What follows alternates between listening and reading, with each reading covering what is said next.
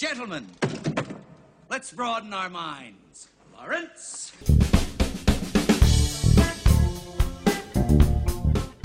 Hello and welcome to episode 37 of the Real Flicks podcast. My name is Mason Merritt.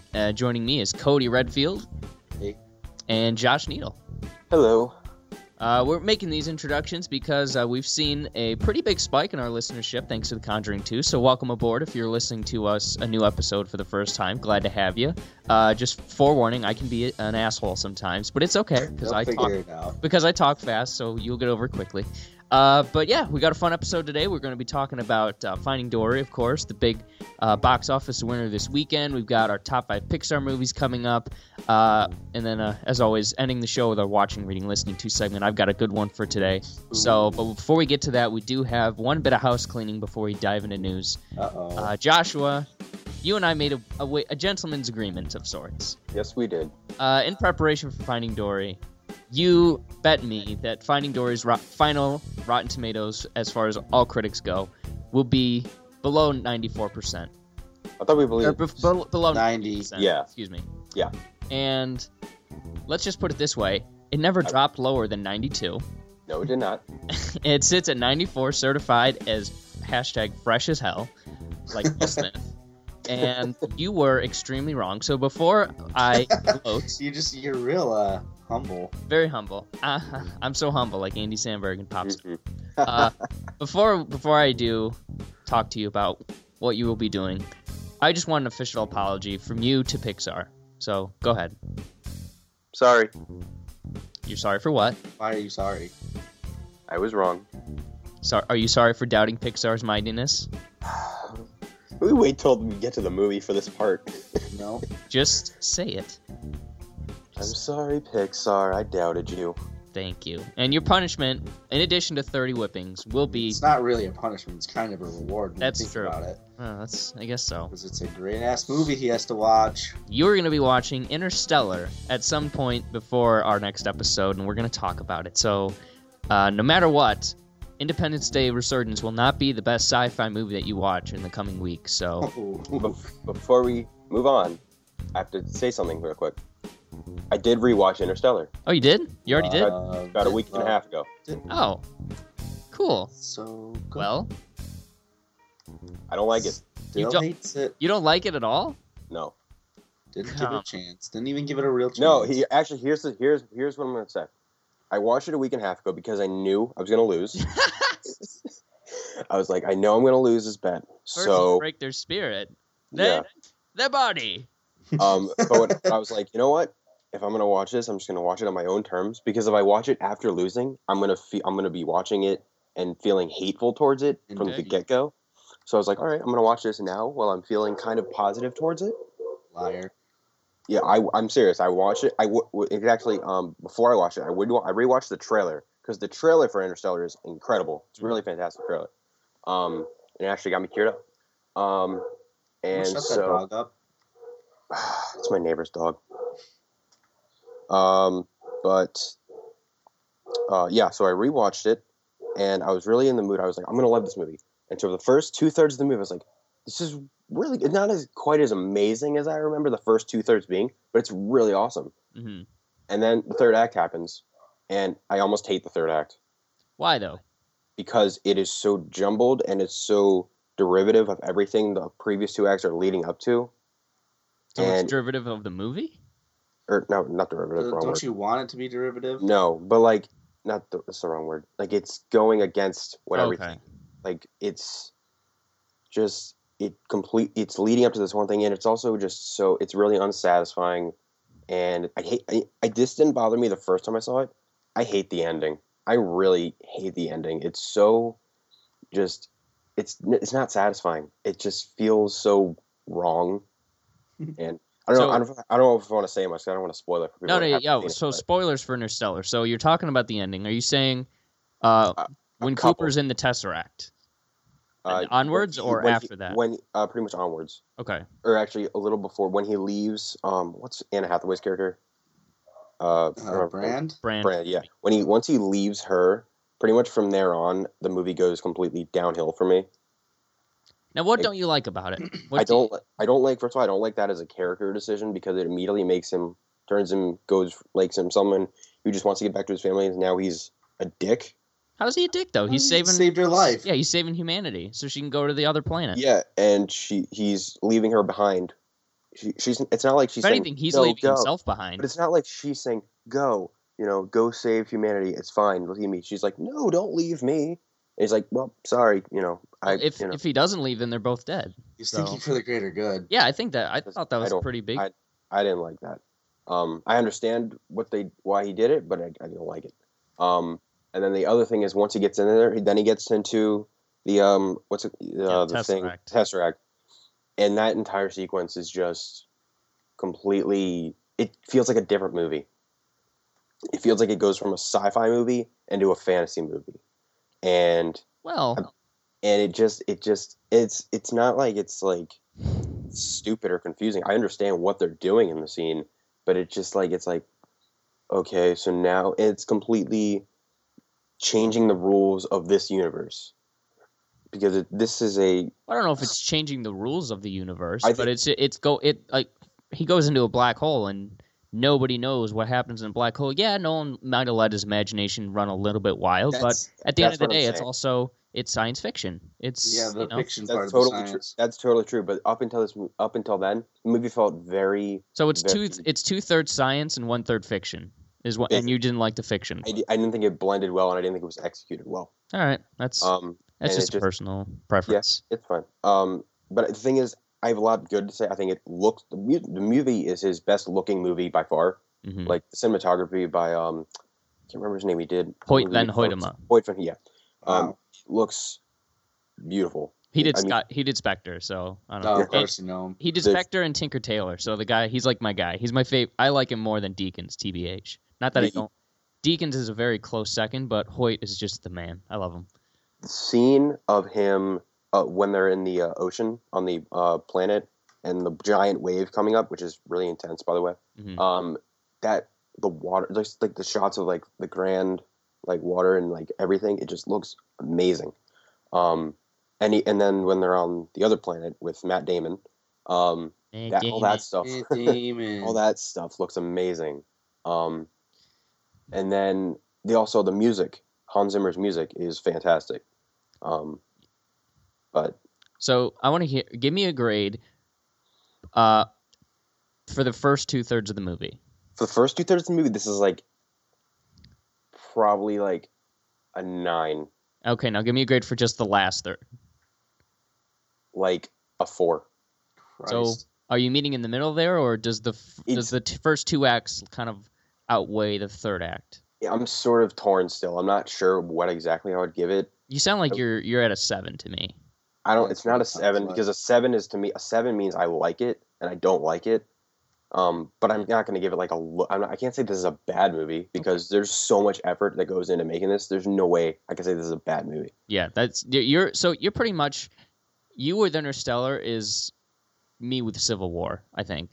Yep. Like our reactions to those are just pretty similar. Like you can buy some stuff, but others you can't. But like that's fine. I mean you can dislike the movie for I don't care. You can dislike whatever movie you want, but. That's at least you backed it up, so which is nice. Because when you hear people just say, "Well, Interstellar is garbage," just because they don't like it because I didn't understand it. Yeah, like that's 4% of people who saw this for the first time understood it completely. Yeah. Like, and most of them liked it. So. Yeah, and granted, I think that movies should do their best to, be good the first time you see it instead of the. That's kind of another thing I have with it. Yeah. That what isn't.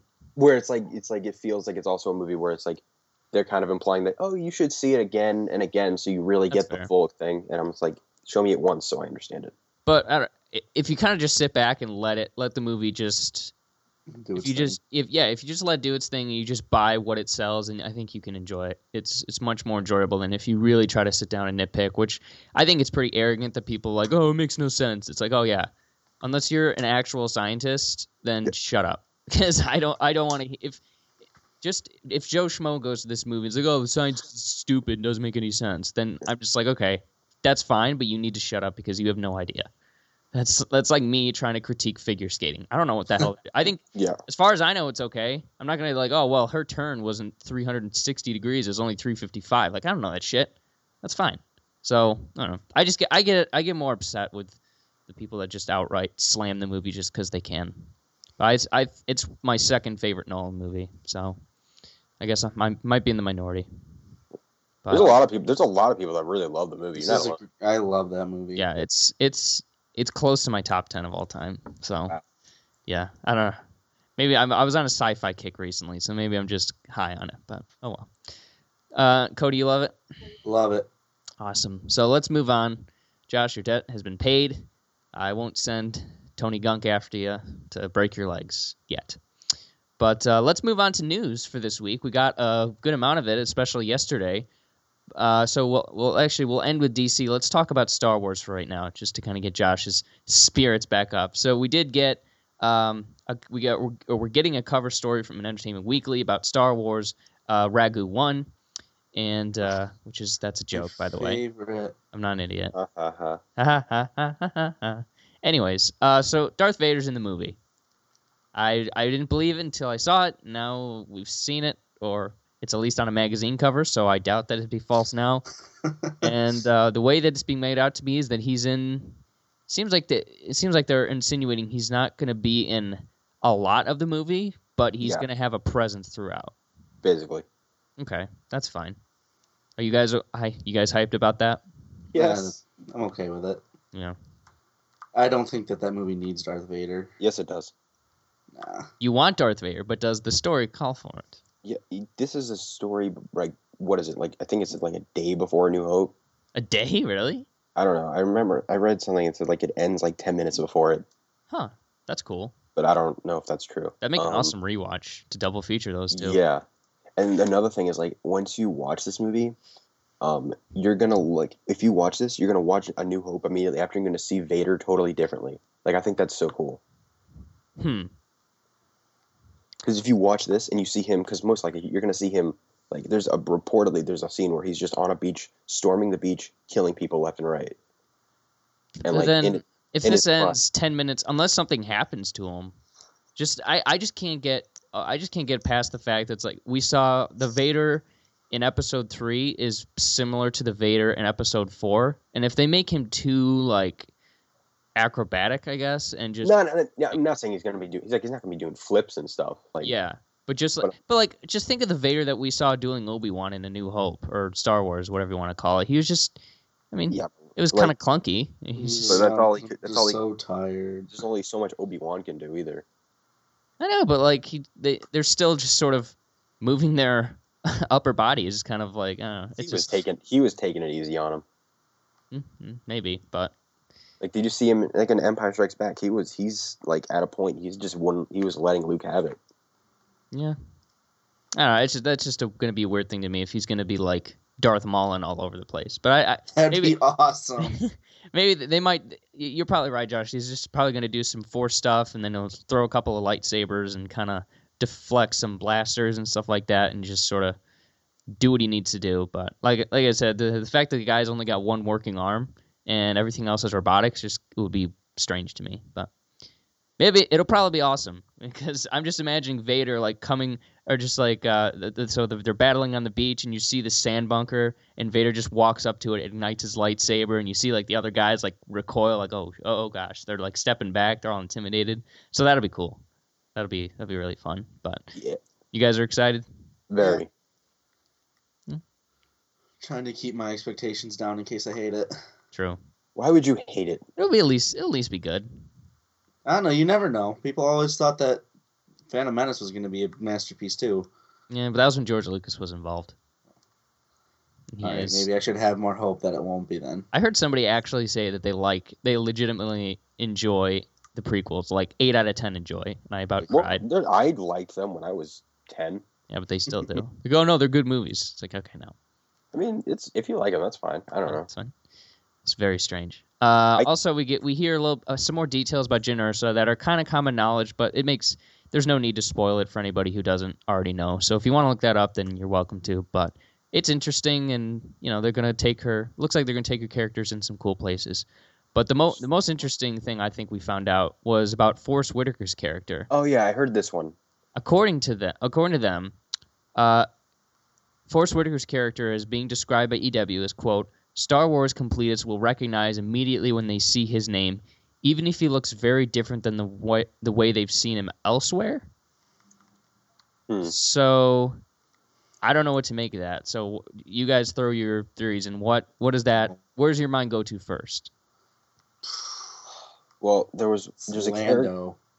No way, it's Lando. That was my first thought, because he's the only black guy in the universe. Exactly. It's Mace Windu. I got it. I'd be cool with that. That would make a little bit of sense. I mean, no, God, no. Well, the last time we saw him, he was being electrocuted and thrown out of the He didn't die on screen, so yeah. First of all, does Forrest Whitaker have his arms? Well, first of all, if they were gonna do it, just bring back Samuel L. Jackson. I would hate if they just recast him. He doesn't want to do it. He wants to. He has been campaigning to be brought back into Star Wars since they bought the company. So yeah, we haven't seen Forrest Whitaker's arms because Mace Windu did lose one. So I'm putting my money on Mace Windu. What do you guys? There's a character in Phantom Menace that I can't remember his name. Captain Panaka. Panaka, that's his name. Oh, I was kidding. No, that's who I was talking about. Oh, really? Cody, you're on a roll today. I'm really good at this game. But yeah, him. I think if it's been in a movie, that would be the character that makes the most sense, because not to shine a negative light on Star Wars, but hasn't really been a lot of black characters ever. We've got there's let's see, there's 5 that I can think of. So that's not 5. bad. Keep forgetting Panaka. There's a lot more white people, but hey, there's 5. 5's a good number. That's enough for a basketball team, so sure, go for it. But yeah, he was kind of the first person that come to mind, because like anyone else would be like, no, that's not going to happen. But this guy is like, this takes place, Phantom Menace is 35 years before this? Yeah. Something like that? Okay. Yeah, so he would be, Forrest Whitaker looks like he's like about 60. This guy was about 30 something. Okay. The age lines up. He looks kind of similar. Does he? He lives though? He's a soldier, and he lives through the movies. Okay. Well, the fact that they said not just Star Wars fans, but Star Wars completists, probably not Mace Windu, but I don't know. Yeah, that seems logical. But if they do if they like pull a Michael Jackson or something like that, it's like, oh no, it's this white guy. I'll be like, what? That'd be awesome. Kyle Katarn. That's my dream. I wish it was Kyle Katarn. Oh man, that'd be cool. It's a younger Finn. What? I actually did. It's I heard somebody explain to somebody else how no, this isn't Finn and Rey. Like the black guy and Jenners are not Finn and Rey. So that's scary. So the people like that are walking out there. Spooky. But any idea when we're getting another trailer? Probably in next month. Oh really? Oh, yeah, for Star Wars Celebration. Yeah. We're gonna have to do before that starts. We're gonna have to do a little preview of that to talk about what's coming. Yes. Because I'm very curious. I'm hoping we get some announcements. But one more little note is that Power Rangers has added a meth dealer to its cast. The meth cook, not the dealer. The meth cook, excuse me. Bryan Cranston will be playing Zordon, which is amazing. The newest Power Rangers movie, and I don't know, I'm on board for this. I mean, Elizabeth Banks is a good start, but when you go like, oh, we're gonna get Bryan Cranston, I just can't believe they're getting such serious actors. That's awesome. Have you seen the picture of Elizabeth Banks in her costume? Yeah, it looks cool. She looks cool. Is she playing Rita Repulsa? Yeah. Yes. They just need Lord Zed, man.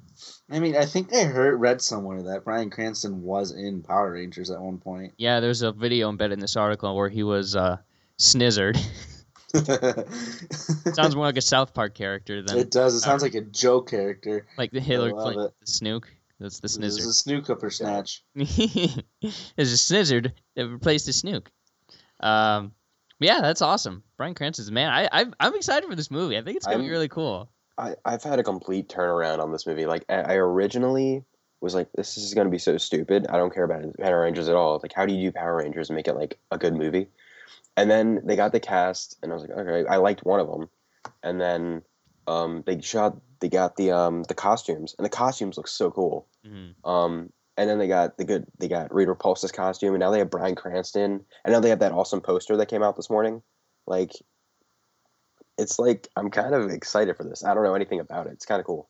I mean, I'm not expecting this to be like anything great, but I'm expecting it to be really entertaining and really cool. Yeah. So I'm on board for this. I think it's going to be really cool. But and if in the long run, where they're like, oh well, these kids' TV shows make great movie properties.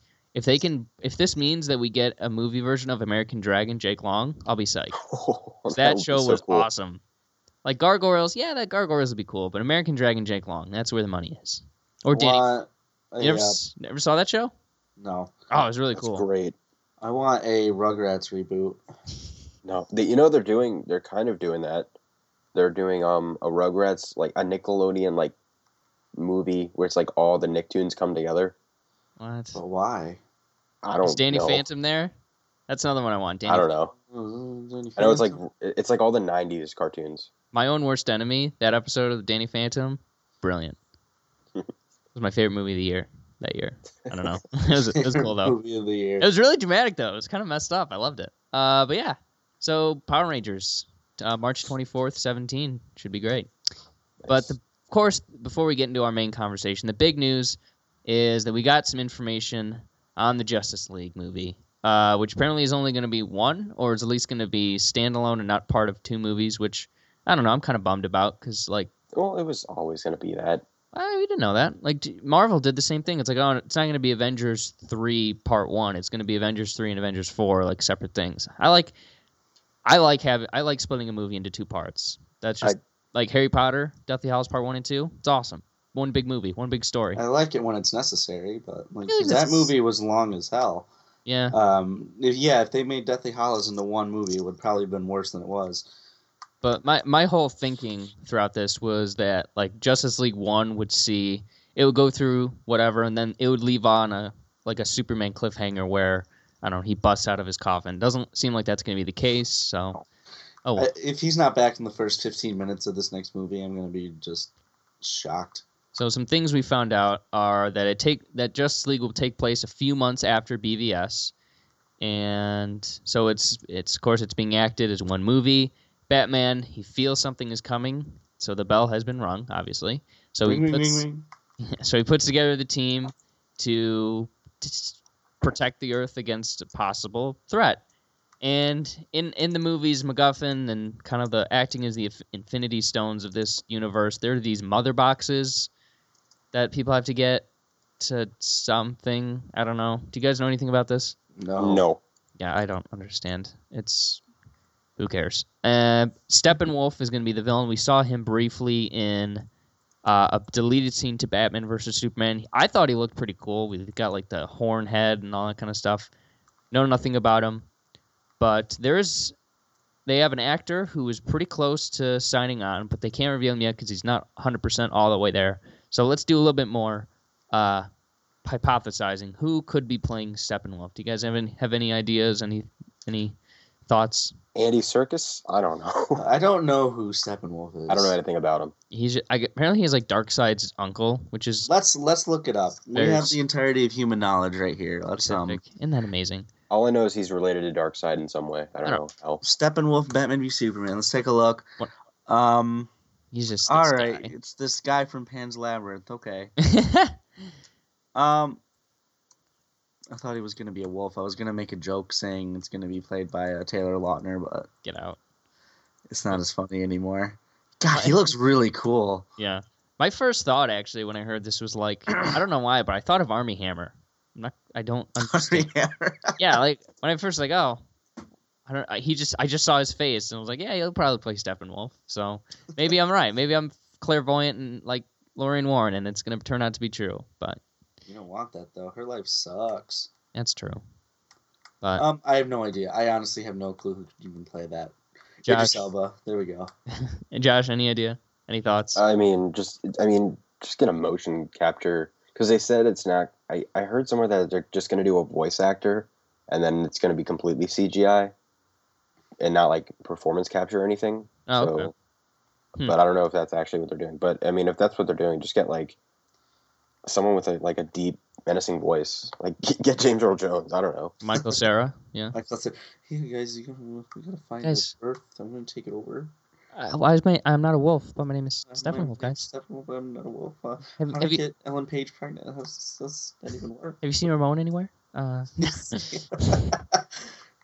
Hey, nice. 7 Evil X's? What? There's 7 I mean, Justice League members? Oh no. Anyway, but and then apparently those like the parademons in Batman's flashback or whatever sequence in Batman v Superman, they play a big role, which is cool, I guess. It sounds like they're basically like they're the Chitauri, Yeah. like from Avengers. Because everybody needs to have henchmen. Everybody needs to have henchmen. There's a funny Family Guy bit once about henchmen, like the school of henchmen or whatever, and it's just these guys like shooting each other. It was funny. But William Dafoe is also playing a guy named Volko, which is I guess Aquaman. Yeah, one of Aquaman's bros. What'd you just call him? Volko? No. The guy, the actor. Oh, Willem Dafoe. I thought you said William Dafoe. I was gonna get really upset with you for a second. Willem Dafoe. It's Willem. Yeah. How am I mother reference for anybody needs it? But yeah, that's kind of a waste of talent. I don't know. I'd like him to be somebody fun. Well, I mean, it's a waste of talent. They can make if they make the character good. But like, hear me out here. So you know how I don't know. Maybe I think it was insinuated in the movie that Lex Luthor was not like Lex Luthor. He was like his son. I was hoping that William Dafoe was going to be Lex Luthor Sr. So you mean he was just going to play Norman Osborn again? Yeah, that's you saw right through me. I love his Norman Osborn. It's so we can take this city over. Yeah. Just join me. Also, Zeus is apparently going to be in the movie, so Liam Neeson confirmed. All right, cool. Yeah, because I heard Clash of the Titans. I read that there's going to be like a sequence similar to like Lord of the Rings, like you know how they have that like a million years ago thing. This happened, and then they flash forward to like present day. I feel like that's what they're going to do with that kind of stuff. Huh, that's cool. So apparently Batman was hit really hard by the death of Superman and didn't feel like he honored him while he was alive. No, for the day that they actually knew each other. Yeah, maybe name his daughter Martha. Junkie XL is doing the score without Hans Zimmer, so might as well watch the movie on mute. Oh no, Junkie he's XL great. is garbage. No. Well, the score to that movie, except for the Lex Luthor theme, was crap. I hated the score to that. It was all the Hans Zimmer stuff was good, but like the Wonder Woman theme sucked. No, the Wonder Woman theme was the best. I hated it. Wonder Woman was cool. That had Junkie XL's fingerprints all over it. You didn't like the Mad Max score? I liked the Mad Max score because it fit the universe, but we already had music from like Man of Steel that was great, but you can't just throw another composer on. Yeah. Well, I feel like if Junkie XL, whenever he sees a bass drum, he just breaks out into a cold sweat. Whenever he sees a guitar, he's like, "I'm just going to do that scene from Mad Max again." And the Batman guitar guy. Let's get the guitar guy. Yeah, the Batman theme is horrible. Yeah, the Batman theme is boring as hell. It's not. Wow. No, it's not boring. It's just it's unlistenable. But I think it's like not bad. It's just like so boring. It's just like dun dun dun dun dun. Well, think about it this way. So we start off with Danny Elfman doing the Batman theme, which is like this is good. No, it's like this grandiose. It's like huge, and it goes a bunch of different places. Then we get to Nolan, where Nolan's with Hans Zimmer. It's kind of like it's the da da da da da da, which is like okay, that moves fine. And this one is just. It's just like noise. It sounds like a cat walking across a keyboard, and they're like, "It's perfect. It's perfect." Hans Zimmer's cat. Yeah. Franz. Best cat ever. Come here. I can't even. I name the kitty Franz over my brother. You're good. So Flash and Cyborg apparently are going to be like the comedic relief, I guess. That doesn't surprise me. Which makes because this movie is being described as a little more sardonic humor, a little more irony as far as Batman goes. He's a man on a mission. So the big takeaway is that this is going to be a lighter tone. Which makes sense to me. It makes sense that they're going to want to lighten it up after people hated Batman Superman for how dark it is, but I didn't expect them to. I thought they would stick to it, but I guess not.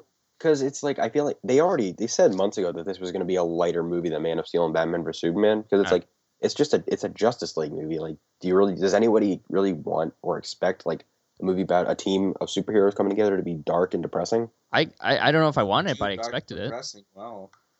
Yeah, the story to Injustice is pretty dark. Yeah. Well, that's like an Elseworld story that takes place after the team has been assembled for years. Put it in canon. I want the whole thing. True. I thought you didn't like Injustice. No, I didn't like the game. I liked the story. I don't like fighting games. So, apparently there's going to be more of detective work by Batman, which is nice. So yeah, this movie's got more room for humor, which is so it's not being tied to like Dark Knight Returns or anything like that. So they're trying to make it fun, which I think is just that's fine, I guess. Oh yeah, as far as the Batman solo movie goes, apparently Affleck doesn't have a script that he's 100% happy with, so that might be on the shelf for a little while. But he's currently working on it, so we'll see how that goes. Batman has a new suit. Did you guys hear about this? It's a new armored suit, right? Yeah, and apparently there's another one that's kind of like a more basic suit, and it's got some blue in it, apparently. Ooh. I like that. That'd be cool. I don't know about that, but that's... Back to his roots. Yeah. And then we got more of the classic-looking Commissioner Gordon. So J.K. Simmons, he had a hat on, a tie, long trench coat, glasses. So I don't know. I'm still hoping he doesn't have hair because that's just very little thing that upsets me. Batman, apparently we're getting more vehicles, which is really exciting with that because toys. There's going to be something called the Flying Fox and then the Nightcrawler. I was really excited. Neither of those have anything to do with bats. That's true. They're not just for Batman, but I guess they're for the team. Yeah, it reminded me of X-Men. The X-Jet. Yeah, the Flying Fox apparently is like a 3-story ship, can hold Batmobile and a bunch of other Batman's stuff, which is cool. The Nightcrawler is apparently massive. It's here. It says, imagine the main part of the Batmobile, except where the wheels would normally go. You have 4 spider-like legs, like from the largest spider you can imagine. Is this John Peters or something?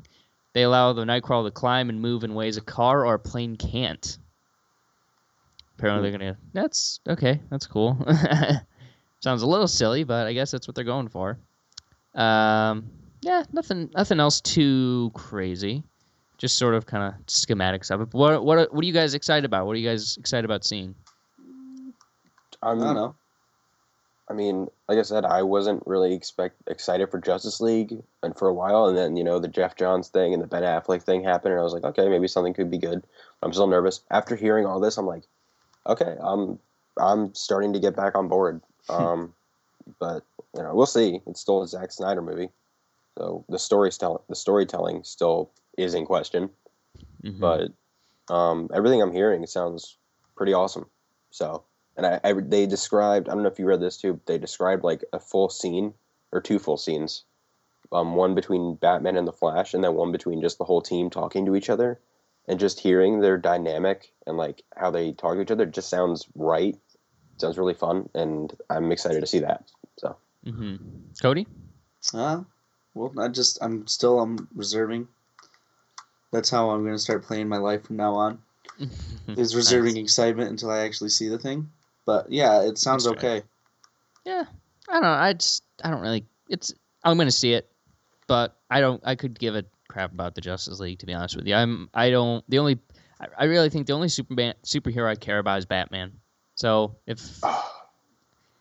hey man, that's just me. That's just me. The Flash he's cool. Cyborg's whatever. And, it's going to be a movie. I feel like I feel like this is a very familiar thing where it's like, oh, we're hearing great stuff, and then when the movie comes out, it's going to be like one of those 43% what's happening situations. I don't see any reason to be excited for this. I don't know. This is boring. I'm bored with the superheroes, team ups. How did we get back to the place where I'm excited for Justice League and you aren't after I didn't like Batman v Superman and you did? It's different. Life is time is a flat circle, John. Right now, we're just speculating.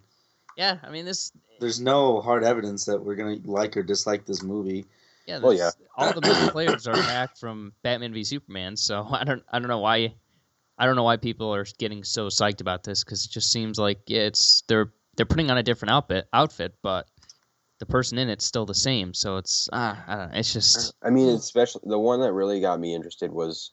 There was one article from someone who hated Batman or Superman like more than anyone, and he was impressed with what he saw. Well, it's what he saw, but he didn't. It's not. Yeah, I know. You didn't see the movie. You just. I know. Yeah, you can. I mean, everybody kind of is at least in as much of agreement as they can that Snyder has got an eye for making something look good. Yeah. But the stories, obviously, that's the tricky part. So yeah, you can tell me how awesome this gadget is and that. moment or that set piece is, but is the movie going to be good? That's the question. Mm-hmm. So, and that we don't, and we won't know until we see it. Yeah, be as excited all you want, but this is again, we got to temper expectations because once this movie comes out and it's not going to be what people try to build it up to be, then everyone's going to get all pissy again. I know. Get annoyed by that. But not like the tone after Batman v Superman came out. I was kind of annoyed. Yeah. The tone wasn't my big problem. It was the no, not the tone of the movie. The tone of everybody in Hollywood. Oh well, yeah. It was such a dumb movie. It's so stupid. I did see a tweet that somebody said, "Oh, it's official. A team-up movie with a rabbit and a fox made more money than a team-up movie with Batman and Superman." I was like, "Well, there you go." Because Zootopia is awesome. That's the world we live in. Yep, we're here. It's great. Did you guys also see the logo? Yeah, it looks fine. I like it. It's a logo. It looks old school. Looks great. Be great on a T-shirt. Yes, it would. Or like a car decal. No, I'm serious. That's not a joke. It would look sweet on the back of a car. But all right. Well, any more DC talk? No, just one other thing. Mm-hmm. On DC. So we had a passing of somebody. Oh yeah, that's right. In the Hollywood world, our world, Anton Yelchin was in a car.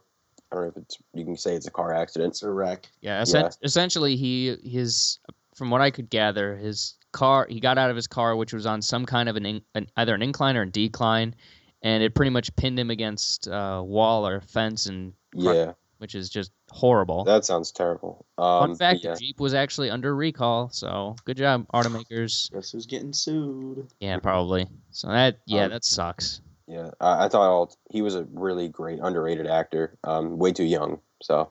Absolutely, real bummer. Mm. So I wanted to end this on a high note, but thanks a lot. But now we're all missing. Got to bring the mood back up. Bring the mood back up. So you guys want to hear something that happened to me at the DMV yesterday? Yeah. Sure. No, I've never been to the DMV. Okay. I went twice. Sorry, but yeah, rest in peace, Anton. We'll miss you. We got a few more movies, but they're all gonna feel weird. Yeah. So Star Trek Beyond that's gonna be an emotional watch for a lot of people, I'm assuming. I hope they do something like they did in Fast and the Furious. Oh, well. Somehow. Yeah. I don't know how they'll do it. Might be a little late for that, but I wouldn't. Well, they already finished the movie. Maybe it'll look better than I did not like that part of. Really? Fast and the Furious. No, the CG was awful. I thought it was great. It was tough. But regardless, let's talk about something happy. Let's talk about Pixar. Let's talk about Finding Dory. My family! They're out there somewhere. I have to find them. I'm shocked and surprised that anybody in their right mind, just throughout the process of this movie, has called Finding Dory a cash grab. Because it's not. I don't understand. In a world where we have Marvel and DC who make 7 billion sequels, that we get mad at Pixar for making a sequel to a movie that is, I think at least, has had the biggest cultural impact since like Star Wars Episode 4, maybe even of all time, I think. Well, you can see their point when the sequel comes out 12 years later. Yeah, that's. And it's banking on nostalgia.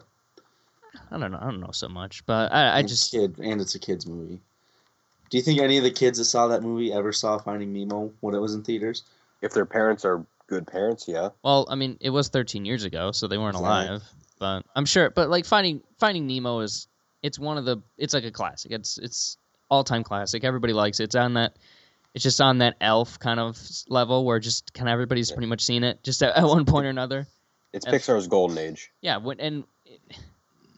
I've never been to a beach and seen seagulls and not immediately thought or heard someone say mine, or something to that effect. Or I love Finding Nemo. It's one of my favorite Pixar movies, and one of my favorite movies. Let's talk about it. So, Finding Dory. Initial thoughts, Cody Redfield. Let's hear him.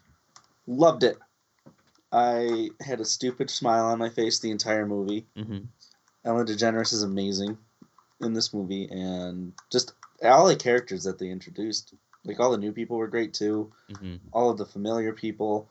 I don't think... Was that the same voice of Nemo from... No. Sounded pretty close, though. It couldn't have been, I was going to say. Yeah, that kid was he's 20-something now. Mm-hmm. Yeah, it sounded good though. I really liked pretty much the entire movie, including the dumb little animation we got at the beginning of it. That was great. That was heartwarming. Warming. I was waiting for something bad to happen. I really was. Me too. I thought the world was gonna end. I thought it was the beginning of the movie. I'm like, what's this have to do with Dory? But I was pleasantly surprised. That was just so sweet. Mm-hmm. I kind of got diabetes after watching it. True. Same. But no, I enjoyed pretty much this movie from beginning to end. Me too. Josh, initial thoughts? Well, I went into this movie, it's not a surprise, I wasn't dying for a Finding Nemo sequel, because Finding Nemo is my favorite. It's one of my favorite movies of all time. And for some reason, it's just one of those rare things where I'm like, it's perfect, and I don't think they can do anything else, so just have a Finding Nemo and do other sequels. But I was wrong, as we were shown from the Rotten Tomatoes bet. And I was stubborn going into this movie, and I came out in tears, holding my heart in my chest. It was amazing. I think Finding Dory is a fantastic movie. I loved every second of it, and I'm happy that it happened. So, nice. Just like me, I love Finding Nemo. I mean, that's probably the Pixar movie that probably 99% sure it's the one I've seen the most. So, granted, I've never been negative on it. I've been super psyched to see this. It's just been something I've been waiting for, because I don't see anything wrong with adding another movie onto this, because, like Josh is apt to say, the original's not going anywhere. There's nothing, and Pixar yeah. they're not the kind of studio that would make a bad movie. I mean, I'm pretty sure they know that Cars is not good. Yeah. Okay. I was gonna say Cars 2. Yeah, John Lasseter's like, okay, I know the Cars and Cars 2 are not the best things we've done.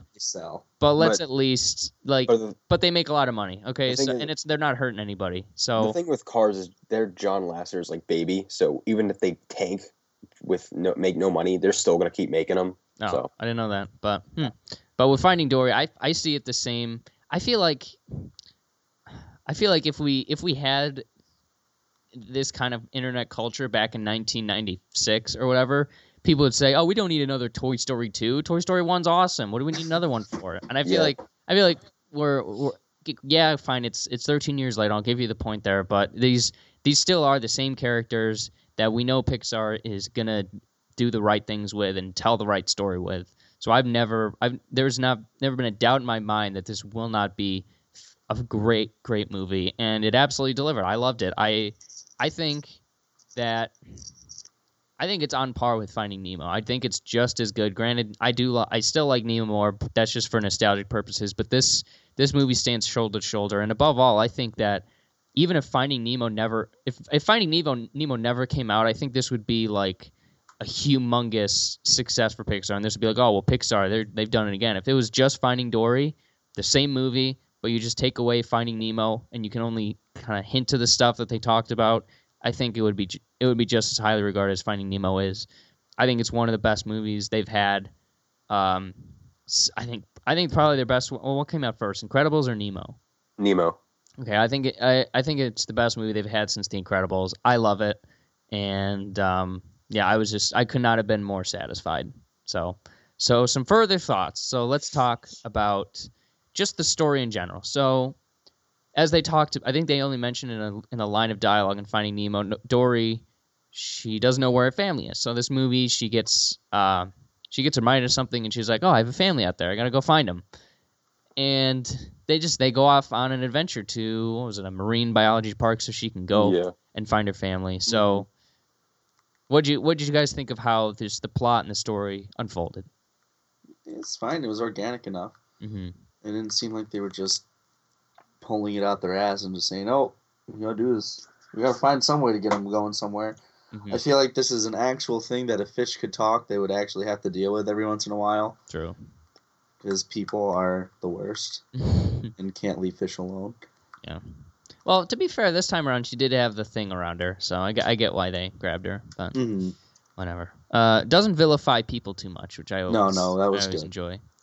Josh, how did you think about how the story and plot was dealt with? Well, I was worried that was going to be just a straight up Hangover 2, where it just rehashes the entire first movie.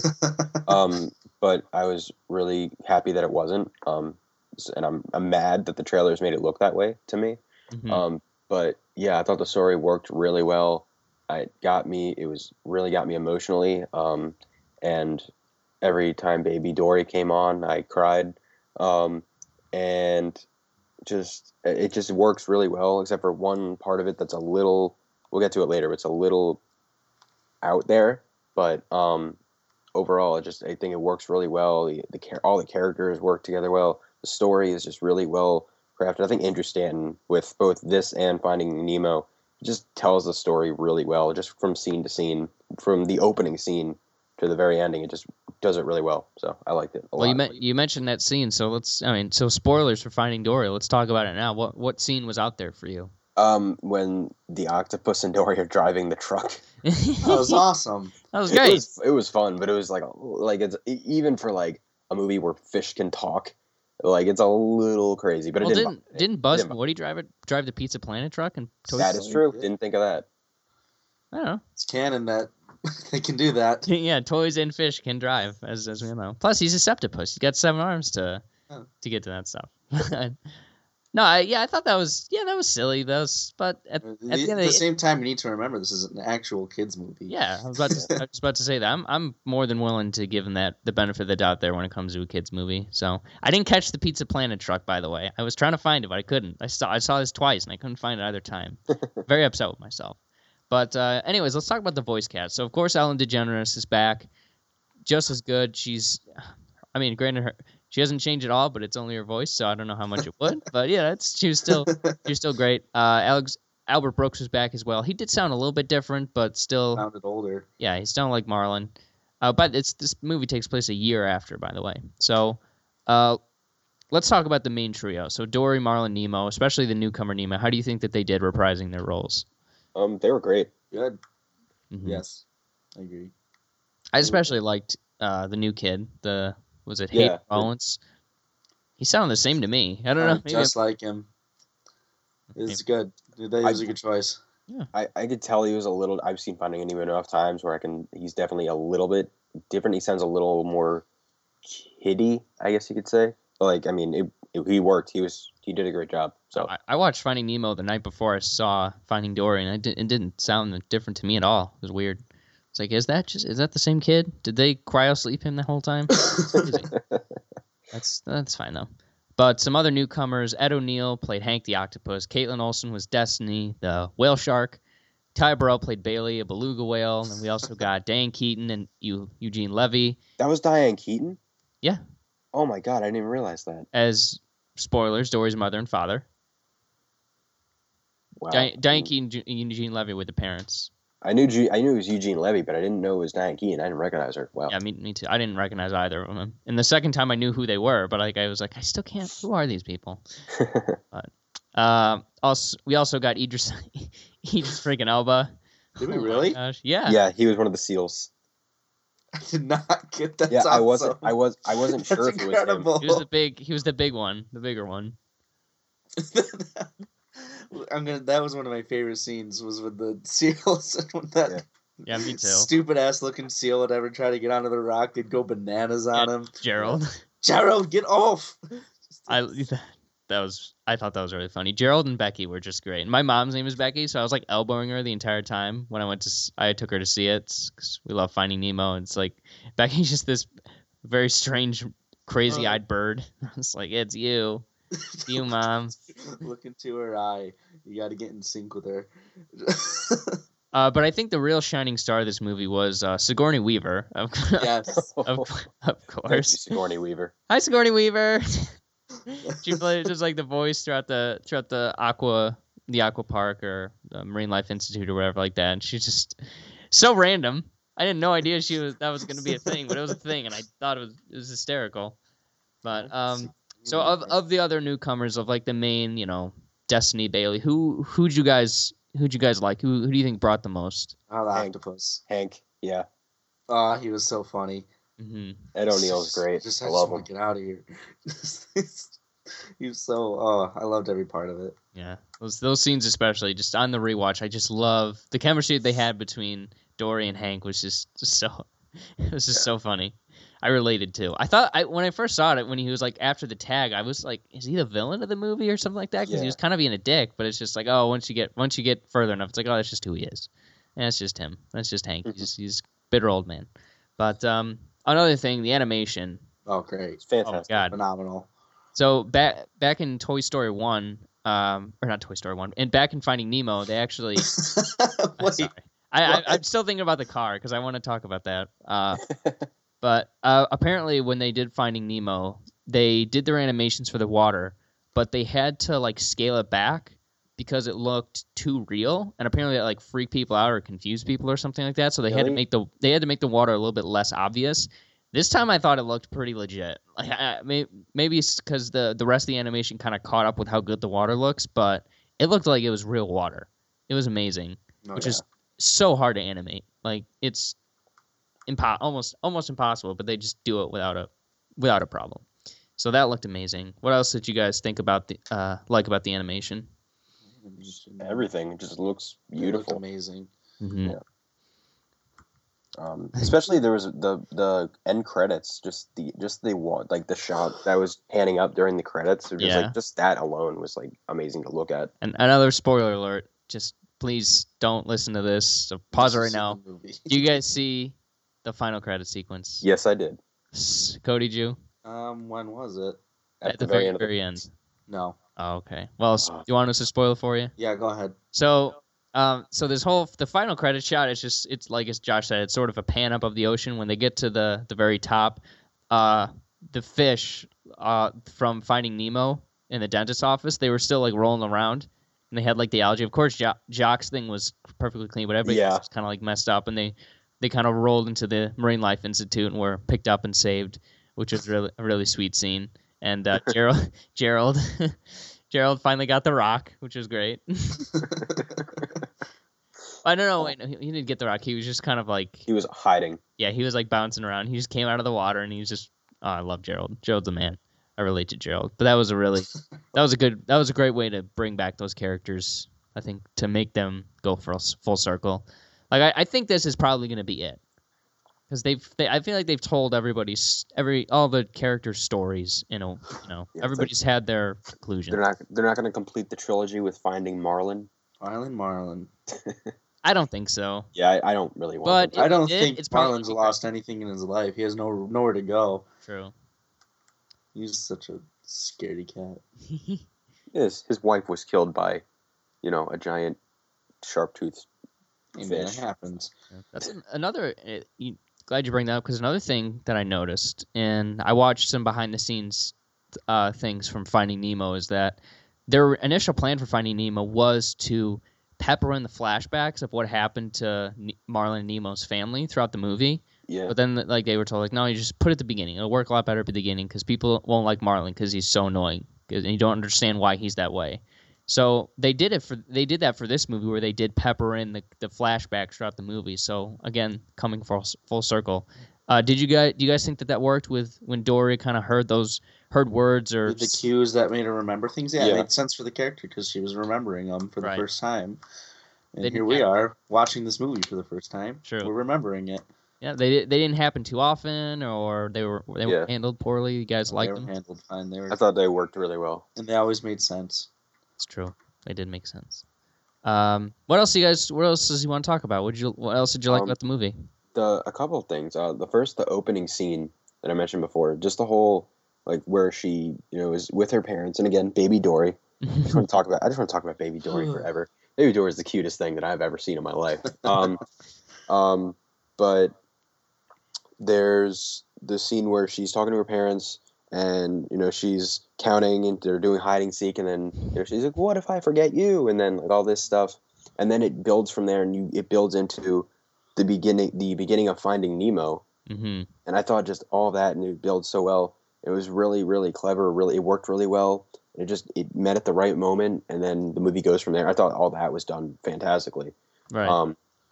And then everything with. And another thing I really loved is that they took because in Finding Nemo, Dory forgetting things was basically comic relief, but in this movie, it was like the heart and soul of a lot of like the emotional stuff. Mm-hmm. And I thought the way they flipped that around was so sweet. I really loved it. Me too. See, Cody, anything else? What do you want to talk about? I really liked the beluga. Yes. Ty Burrell is great. It's so good. It was just so funny. All of their scenes, the scenes between him and the shark. Yeah, Bailey, Destiny. Or Destiny. I don't know what Bailey. Yeah. Played by Bailey Sweet D. That's hilarious. Shut up, bird. I wish that joke had come up once. Yeah, me too. Shut up, bird. When is Charlie Day going to get a Pixar movie? Come on. Probably soon. Like, he is the best. But anyways. Let him be in the Incredibles sequel. Ooh, the villain. What if he's the villain? Oh my god. Great. That'd be so cool. That would be a really good idea. You're on fire, Cody. You really are. Look at you go. Fuck around. Jason Lee was the villain for the first one, right? Yeah. Yeah, that'd be great to have another comedian do the villain this time. Was there even an antagonist in this movie? Nope. That's why I liked it. Yeah, it's refreshing to not have to deal with like a Winter Soldier or a shark. Well, yeah. Not that there was really a villain in a bad guy shark. Actually, I mean, those three sharks were always on their case. But they weren't really villains. They were just they were just following their nature. I guess Darwin. And they're heroes by the end of the movie. Yeah, true. I guess Darwin is the real.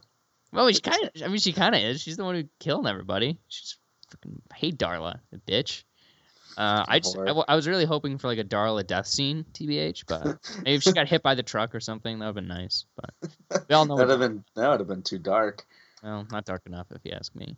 But there's just a few. One of the things I like about a lot about these movies are just the little details. Like one of my favorite parts of the movie was how in the very beginning when you saw all the manta rays singing, because you got the manta ray from the first movie, Mr. Ray, and then when they come through for their migration, they're just like. It's like the Soviet national anthem. It's majestic as fuck. They're just like, oh, da, da, da, da. It's great. So I love little things like that. So thank you for throwing in the Soviet national anthem. Well, I listened to that multiple times since you recommended it to me, and it's awesome. And it's amazing, right? It's so cool. It's like I would go to war for them just by that anthem. Like, let's go. Let's fight. Who's gonna kill it, guys? Let's go for the motherland. Let's fight, man. But yeah. So that was a great touch. But let's talk about a little bit about the comedy of the movie. So what tickled your funny bone? What did you like about the movie? There was one joke about sex that was really funny. The when a mom and dad love each other very much. Dad fish. Yeah, that one got me that was really funny. I love when they do like adult humor that kids don't get. I think they get it. Even though kids probably get it because it's been used a million times, but they get it, but they don't know what it means. Yeah. They just know it's supposed to be funny. That mom and dad love each other very much line just makes me laugh, no matter how many times it's been used. As long as if you do it in a different way, because obviously everybody knows the joke. So if you can mess around with it, in this case, fish. It's with somebody that forgets, it's like, oh, we're talking about that. Yeah.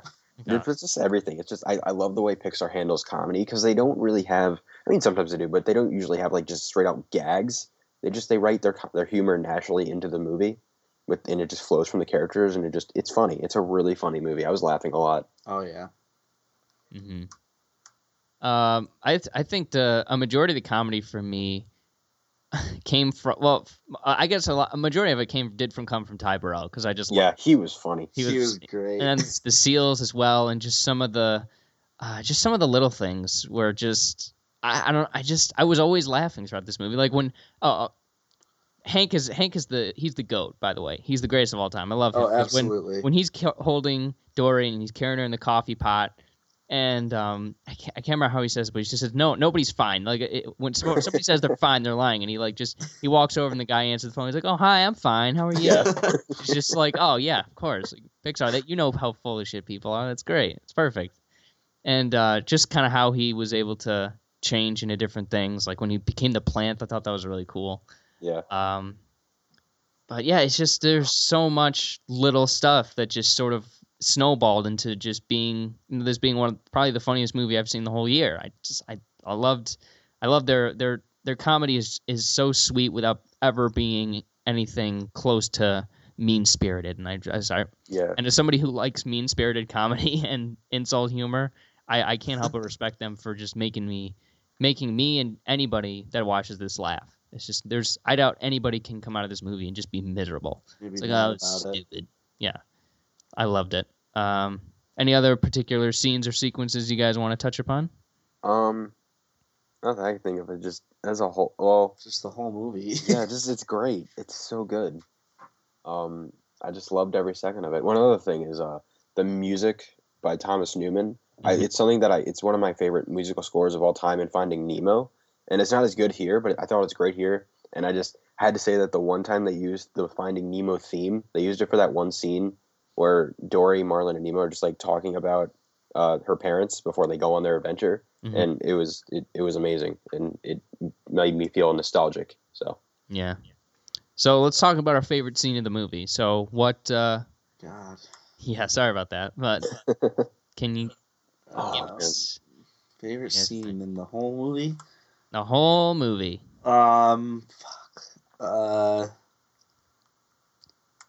Somebody else go.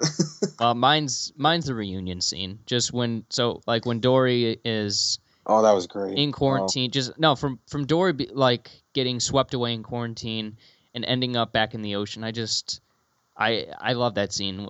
I almost cried when she met her parents again. Yeah, so. I low-key did, but that's okay. Nobody heard that, right? Okay. No, but just when she's moving around and you see the callbacks to the beginning of the movie where she's like she needs help but she doesn't know what she needs.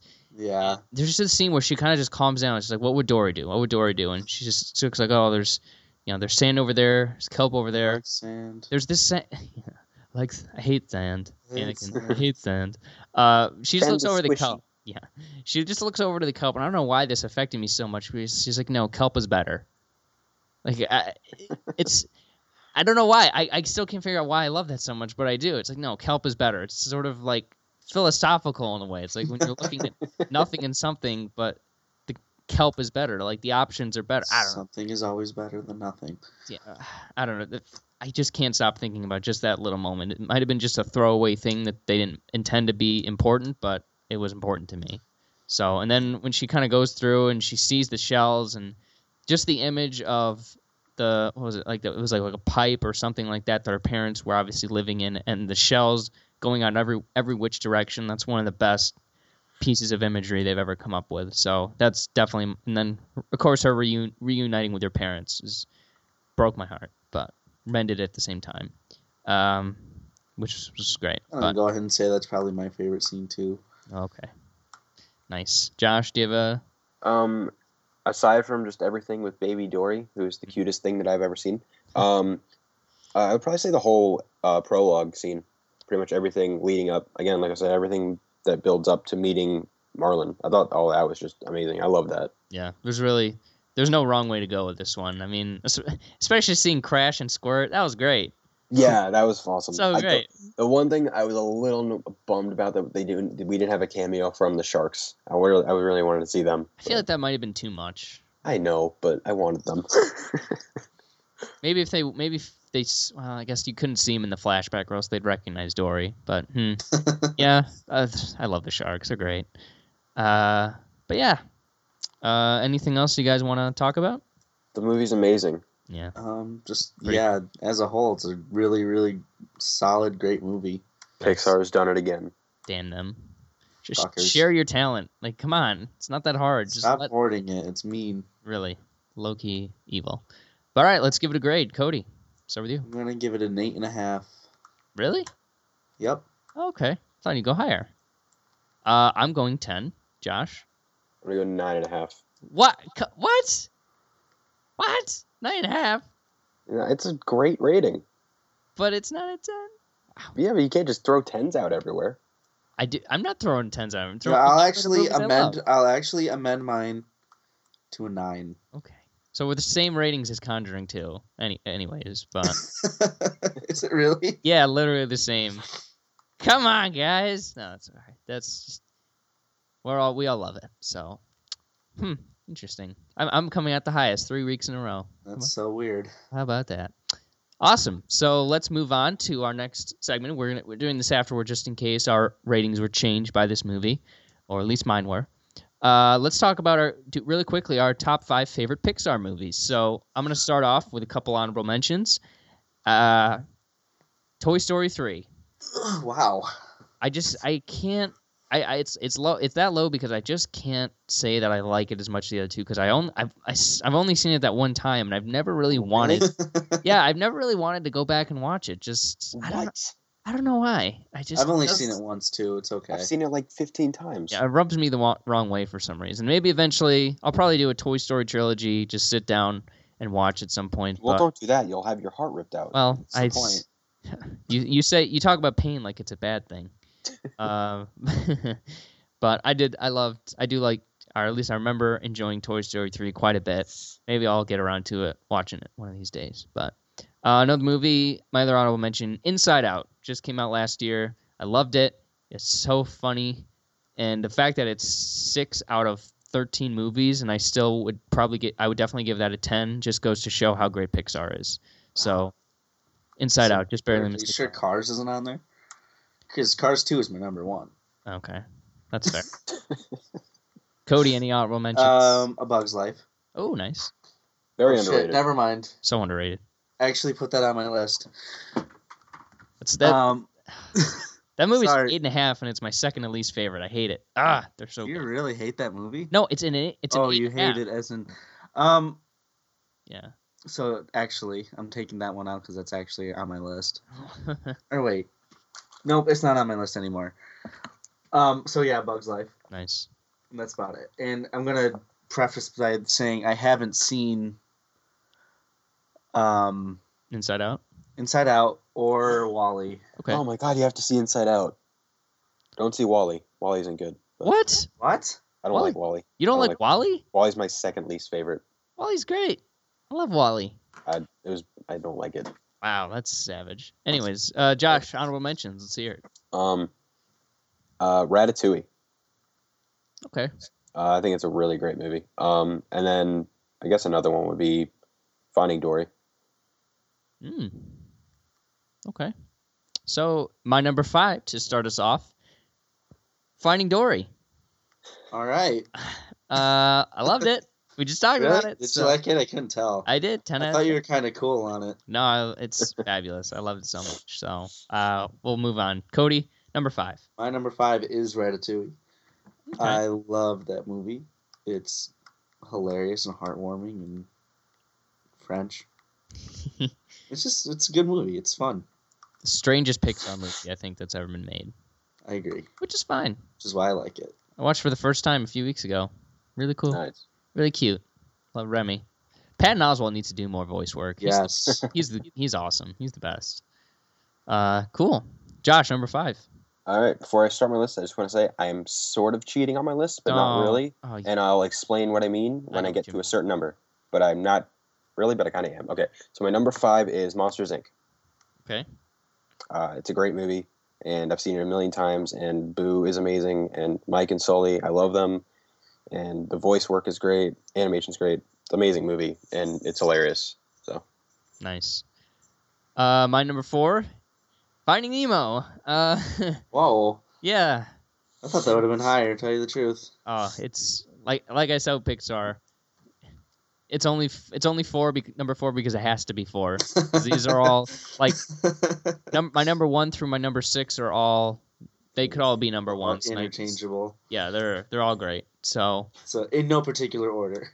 Well, I have to have a particular order. I do prefer some to others, but I love Finding Nemo. Like I said, seen it countless times. We'll see it countless more. Can't wait to show my cats this movie. Actually, one of my cats did watch it, and he was fascinated with it because all the fishies. Because he wanted to eat the fish. Yeah, but then he fell asleep, so it's like, okay, maybe when you're older, buddy. Cody, number 4. Number 4 is Monsters, Inc. Hey. I love that movie. I love John Goodman's character in that movie is amazing. I love Sully. I love just the whole story of it. It's just great. It's so heartwarming is a word I'm going to say a lot during this episode because that is heartwarming. Well, it's more setting your heart on fire and then eating it. So I don't know. Steve Buscemi as Randall Boggs, probably the best Pixar villain. Yeah, I agree.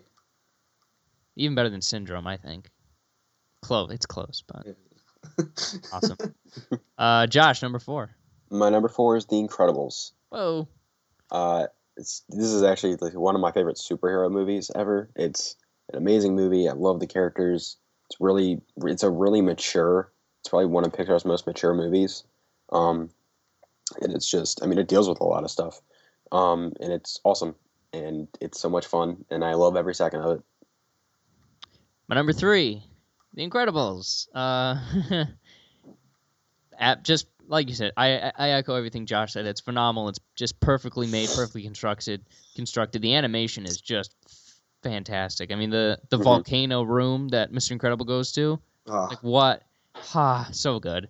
And it's hysterically funny as well. Like, it's great. And featuring Edward Nygma as Syndrome. Very similar. I love it. I love Brad. Brad Bird's one of my favorite directors. I love this guy with everything he's done, whether it's animation or live action. So between this, Ratatouille, Tomorrowland, Iron Giant, and Mission Impossible, this guy is just he's just so great. He's every movie I think his worst movie I think is Tomorrowland, and it's very, very good, which is an unpopular opinion, I guess. Yeah, so you can direct whatever you want, man. I'm on board, and I can't wait for Incredibles 2. It's another. I see that movie was made. It's going to be made at the same length of time as Finding Dory, but people are going to be fine with that as a sequel. Because I feel like that's a movie that's more lending itself to a sequel, though. The story's over. But it's like it's a superhero movie. Yeah, I know. But I don't know. I love Los Increíbles. So I had to watch it in Spanish in school one time, and it's the best day ever. So Cody, you're number 3. Incredibles. I got nothing else to add. It's great. It's amazing. There. Okay, Josh, you're up. Okay. My number 3 is Inside Out. Whoa. Yeah. I didn't think it'd be that high. I love Inside Out. I saw it 3 times in theaters. And yeah, I love this movie so much. I think it's probably their most intelligent movies. I love all these characters. Bing bong. No spoilers. No spoilers. Relax. I didn't say anything. I just said bing bong. But it's so amazing. I love every second of this movie. Riley's a really great character. Great female lead character to mention too. Unlike another Pixar movie. And it's awesome. It's just so much fun. Cody, seriously, watch it as soon as you can. It'll happen. You gotta watch it. I'll try. It's fabulous. That main the theme of Inside Out, the musical theme, the piano. Yeah, I love that. I love that. Yeah, it's great. So good. Yeah, fabulous. So my number 2. My next 2 picks kind of do fit, and they sort of belong where they belong. My number 2 is Toy Story 2. Whoa. Okay. I love this movie. My parents are not quite sure, but I'm 93% certain that this is the first movie I ever saw in the theater. So, and I've seen it countless times after that, and I just love what they did. I mean, with the Prospector and Bullseye and Jesse, and then the Collector. I mean, I think it's a perfect sequel. It is as perfect as the sequel as you can get. Yeah, pretty much. Like it's basically The Empire Strikes Back. Movies about toys. Well, close. It's the Dark Knight of Toy Story. The Attack of the Clones of Toy Story. But wow. No, savage. I love it. I liked it. I think it's so great. It just gives me the heart feelings. I think it's far more emotional than, at least for me personally. Granted, I've seen it a lot more times than Toy Story 3 is. The themes that it touches on, and it breaks my heart. But like I said, it mends it, just like all these Pixar movies do. They never leave you on a down note. They always leave you on a happy one, and which kind of gives them license to emotionally attack me as much as they want. So my own worst enemy there. So yeah, Toy Story 2, my number 2. Cody, number 2. My number 2 is Finding Nemo. Oh, great movie. Love Finding Nemo. Love everything about it. Love it from beginning to end. Love all the characters in it. Love everybody. Love everybody. Love it. Fucking love it. I've watched that movie so many times, and it's great every time that you watch it. These guys they're too good, and it kind of pisses me off, like you said earlier. Low key. Like I said, my rankings 1 through 12 are all 8.5 or higher. And then there's Cars, which is like a 7. Cars 1's fine. Cars I 1's like acceptable. Cars. I don't even want to watch Cars 2. Cars 2 sucks. I know how horrible people say it is, but Josh, your silver medal goes to Toy Story 3. Okay, so I'm going to explain for a second. I didn't want to just have, because if I would have made this list completely accurate, I would have had 3 Toy Story movies on here, and I wanted it to be a little more diverse. So I just picked my favorite Toy Story movie, and that is Toy Story 3. So I really love Toy Story 3. I think it's it's the culmination of all 3 movies. It's fantastic. Everyone comes back and they're better than ever. It's just, the story is great. To me, it's the most emotional of all of them. The scene where they're going down into the pit, into the trash compactor, or the trash. The incinerator. The incinerator. That's what it's called. Yeah, it just, that scene where they're all holding hands and are just like accepting their fate. Like, that scene killed me. Everything about this movie is perfect to me. At one point, this was my number 1, but then I rewatched another movie, and now it's my number 2. But I love this movie so much. It's amazing, and you both should watch it again. Maybe. Probably. It'll get there. Yeah. It's kind of like when you have a dentist appointment coming up. Like, you know that it's not going to be it's not going to be a great time, but it's one that you just sort of have to get over. It's not going to be that bad either. True. But anyways, my number 1. One of my sayings in life is that just because you did it first doesn't mean you did it best.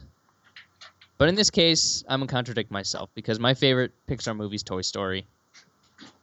I can't logically give this title to anything but Toy Story. I think it's a perfect movie. It's the animation, even though, like I said, from 1995, so it's 21 years old now. It just looks, my God, so old. Yeah, it looks stupendous, and it's perfect. It really is. It's one of my favorite movies of all time.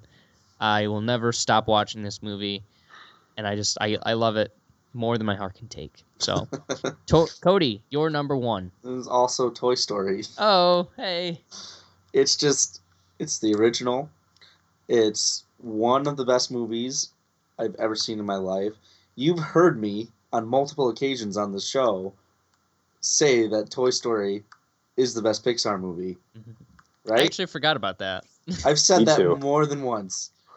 Well, I didn't want to spoil it for myself when I heard you. It is the best Pixar movie ever made. It'll probably always be the best Pixar movie ever made, because this is the movie that started it all.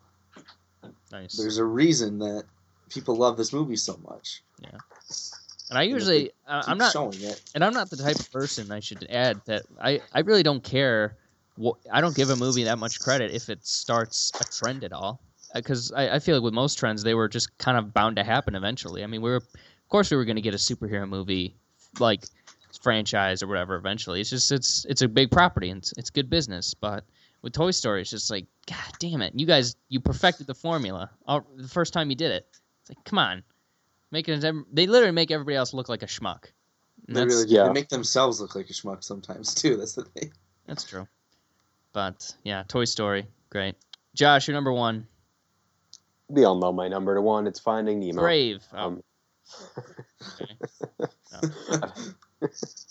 But yeah, Finding Nemo. I've said a million things about it. I don't really need to say it much. It's perfect. It's a masterpiece.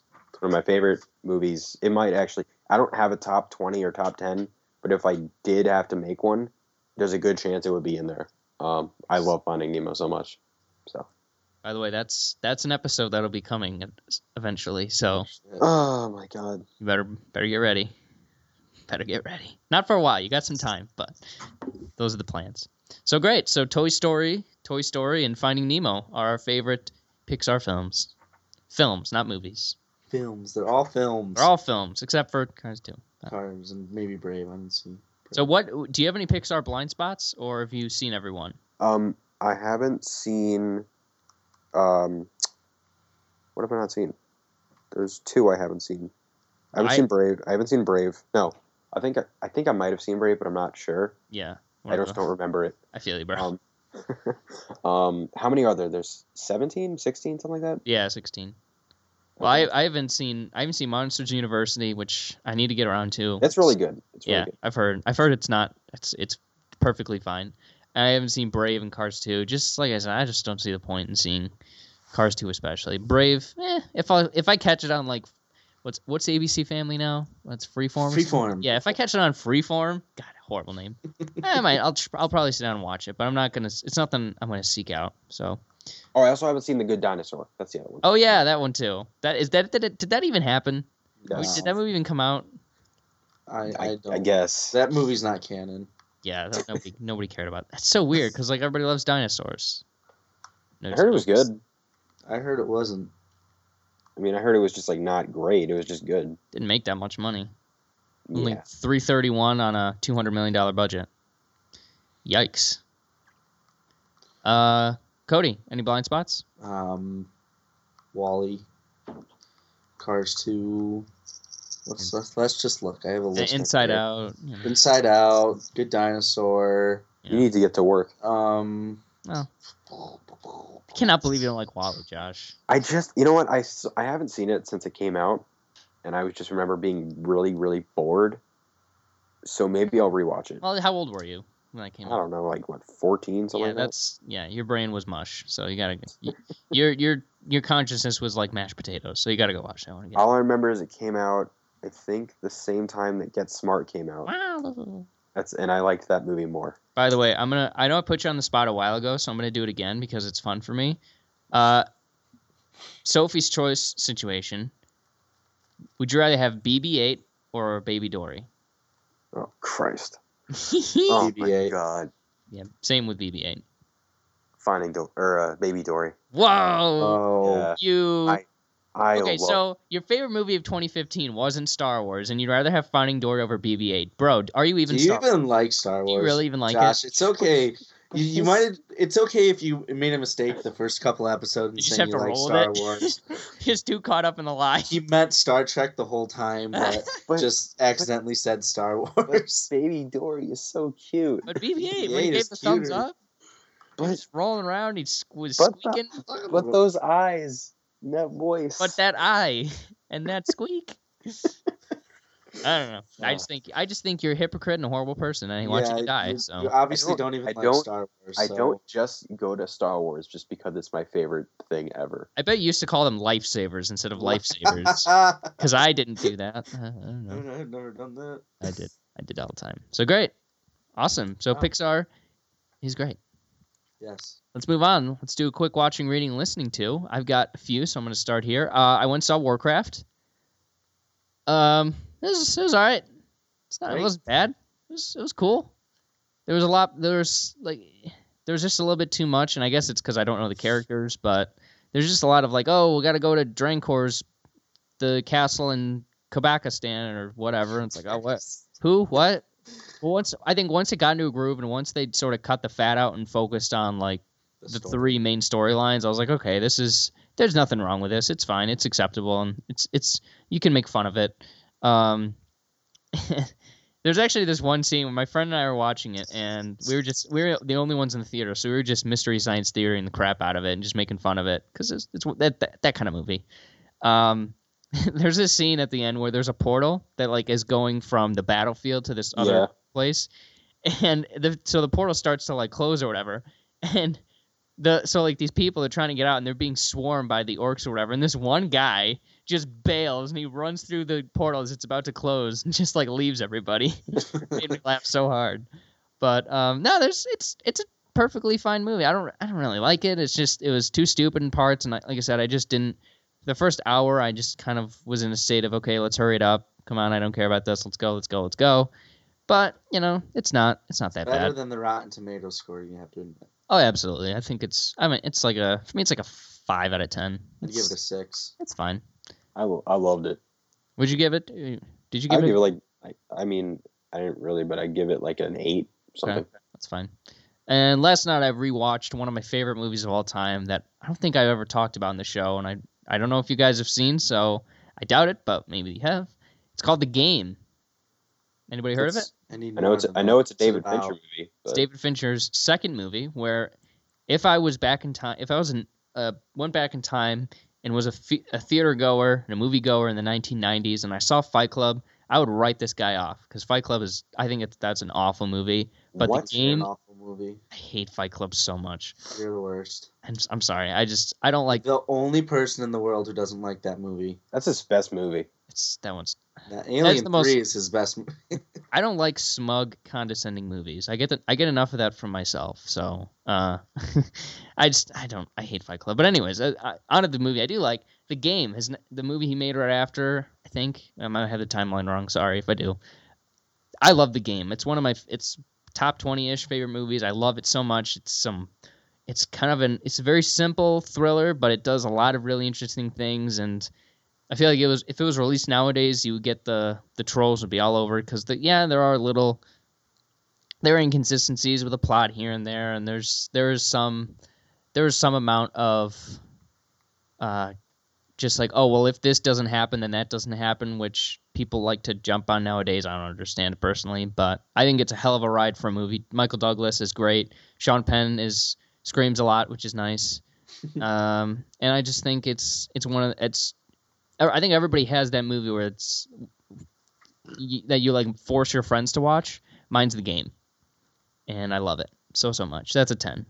Wow. So I highly encourage you guys to watch it. I don't think there's really anybody that's going to spoil it for you because it's sort of been lost in time, but it's definitely worth a watch. It's like 2 hours long. It's perfectly fine, streamlined, and I think it's very entertaining, especially when you're watching it for the first time. So if you do, let me know and we'll talk about it. But all right, Cody, what's next? What do you have? What have I been doing? I also saw Warcraft. We didn't talk about that last week, did we? No, I don't think so. I also saw it. I liked it. It was okay. Shit. Sorry, I'm playing Tetris and it's not going my way. Oh boy. Let's see. I just started watching Veep on HBO. Oh, nice. And that show's really, really funny. I'm trying to. You should start watching House of Cards. Like, so with you watch Veep and then House of Cards, like back to back, to kind of like balance it out. That'd be fun. I hate politics even more. I don't know. It's a really funny show. Just they keep calling the president POTUS, and I love that. I don't know why I love it so much. I just think it's funny. Let's see. That's pretty much it. I'm still playing a lot of Dark Souls 3, but. And hating every minute of it? I'm loving every minute of it. It's so hard. While hating it. Yeah. Yeah, it's weird. It's an abusive relationship. Like yeah, you said. I just can't leave it. Very poisonous. We'll get you some help. I'm just trying to fix it. Josh, what have you been watching, reading, listening to this week? Well, in case anyone didn't know, I went on a trip to St. Louis came back a couple days ago, and on the trip, I had a DVD player in our van. And I spent pretty much the entire car ride watching a lot of movies. But one I wanted to talk about in particular, it's my second favorite comedy of all time, and it's called Spaceballs. Merchandising. I see your Schwartz is as big as mine. Wait, let's watch the Spaceballs VHS to see what happened. Where they went. What's happening? This is now. What do you mean? Right now on the movie is now in real life. This is weird. Oh my gosh. Josh, what do you love about Spaceballs? Fucking everything, probably. Josh? We killed him. We killed him? What? Oh, what do you love about Spaceballs? Oh, it's great. Where'd you go? Did you die? Sorry. Thank you. Sorry about that. Are you shooting up heroin again? We Yes. told you to stop that. Yeah. Yeah, loony. Anyways, talk about Spaceballs a little bit. It's hilarious. I don't know. It's just it's doing heroin. Really becoming a problem. It's a parody back when parodies were funny. And it's making fun of my favorite movie of all time. So it's it's great. I mean, the actors are great. Rick Moranis is Dark Helmet. It's amazing. He's the GOAT. You have the president from Independence Day as Lone Star. Everything's what's his name? Barf. What's the actor's name? John Candy. John Candy. Yeah. You guys want to hear a fun fact? Yeah. What? My sister is going to a wedding in a couple of weeks, and guess who's going to be there? The Bill Pullman. Yeah. Nice. Bill Pullman. I feel like you told us something about him. Yeah. A while ago. Cody and I both know his niece. That's right. Do we? Well, I do. Do you know? I don't know. I might. Katja Pullman? Oh, seriously? Yeah. Oh, wow. Yeah. Your 6 degrees of Kevin Bacon just got a lot shorter, my friend. Wow. Yeah. So, who'd you rather vote for? Hillary Clinton, Donald Trump, or President Scrooge? President Scrooge. The image of him was like, "Oh, would I lie?" And then he sort of looks off to the side. The salute in that movie is my favorite thing in the world. Scrooge. I bought the Blu-ray for that Blu-ray Steelbook for $4 the other day. I bought the DVD of it at Walmart for $3.75 yesterday. Nice. I was just fist bumping the whole way home. I was like, "Yes, Spaceballs." I got that. I bought that and District 9 for $8 altogether. Okay. I still like Neil Blomkamp, so great. And I still like spoof movies, so there you go. I don't, because they're all terrible now. Well, they were. Now they are, but I still stand by Scary Movies 1 through 3. I think those, especially 3. 3 is hysterical. No, 3 is the one where they went to PG-13 and it got even worse.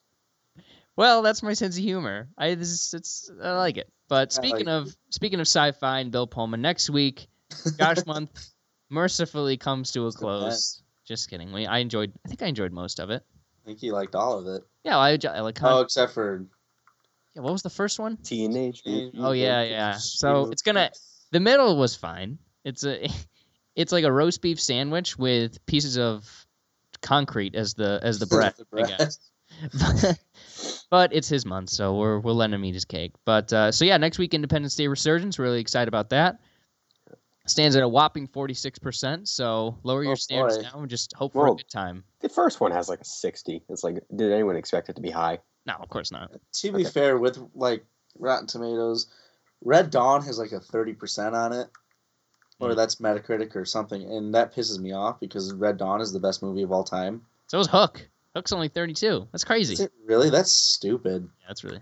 They get it wrong every now and again. But then again, Birdman's 94%. Because that movie is amazing. Further proving my case that Rotten Tomatoes is #flawed. But anyways, yeah, Independence Day Resurgence. Really excited to talk about that one. But until next time, you can follow us at _RealFlix on the Twitter. Send us an email, realflixpodcast@gmail.com. And once again, if you're a new listener and you like what you heard, and we know there's going to be a few of them with this one, leave us an iTunes review. Tell us what you thought, what you like, what you didn't like, and how stupid Josh is for not loving Interstellar. But again, probably in the minority, but that's okay. So until next week, take it easy, you guys. Bye, everybody. I love Baby Dory.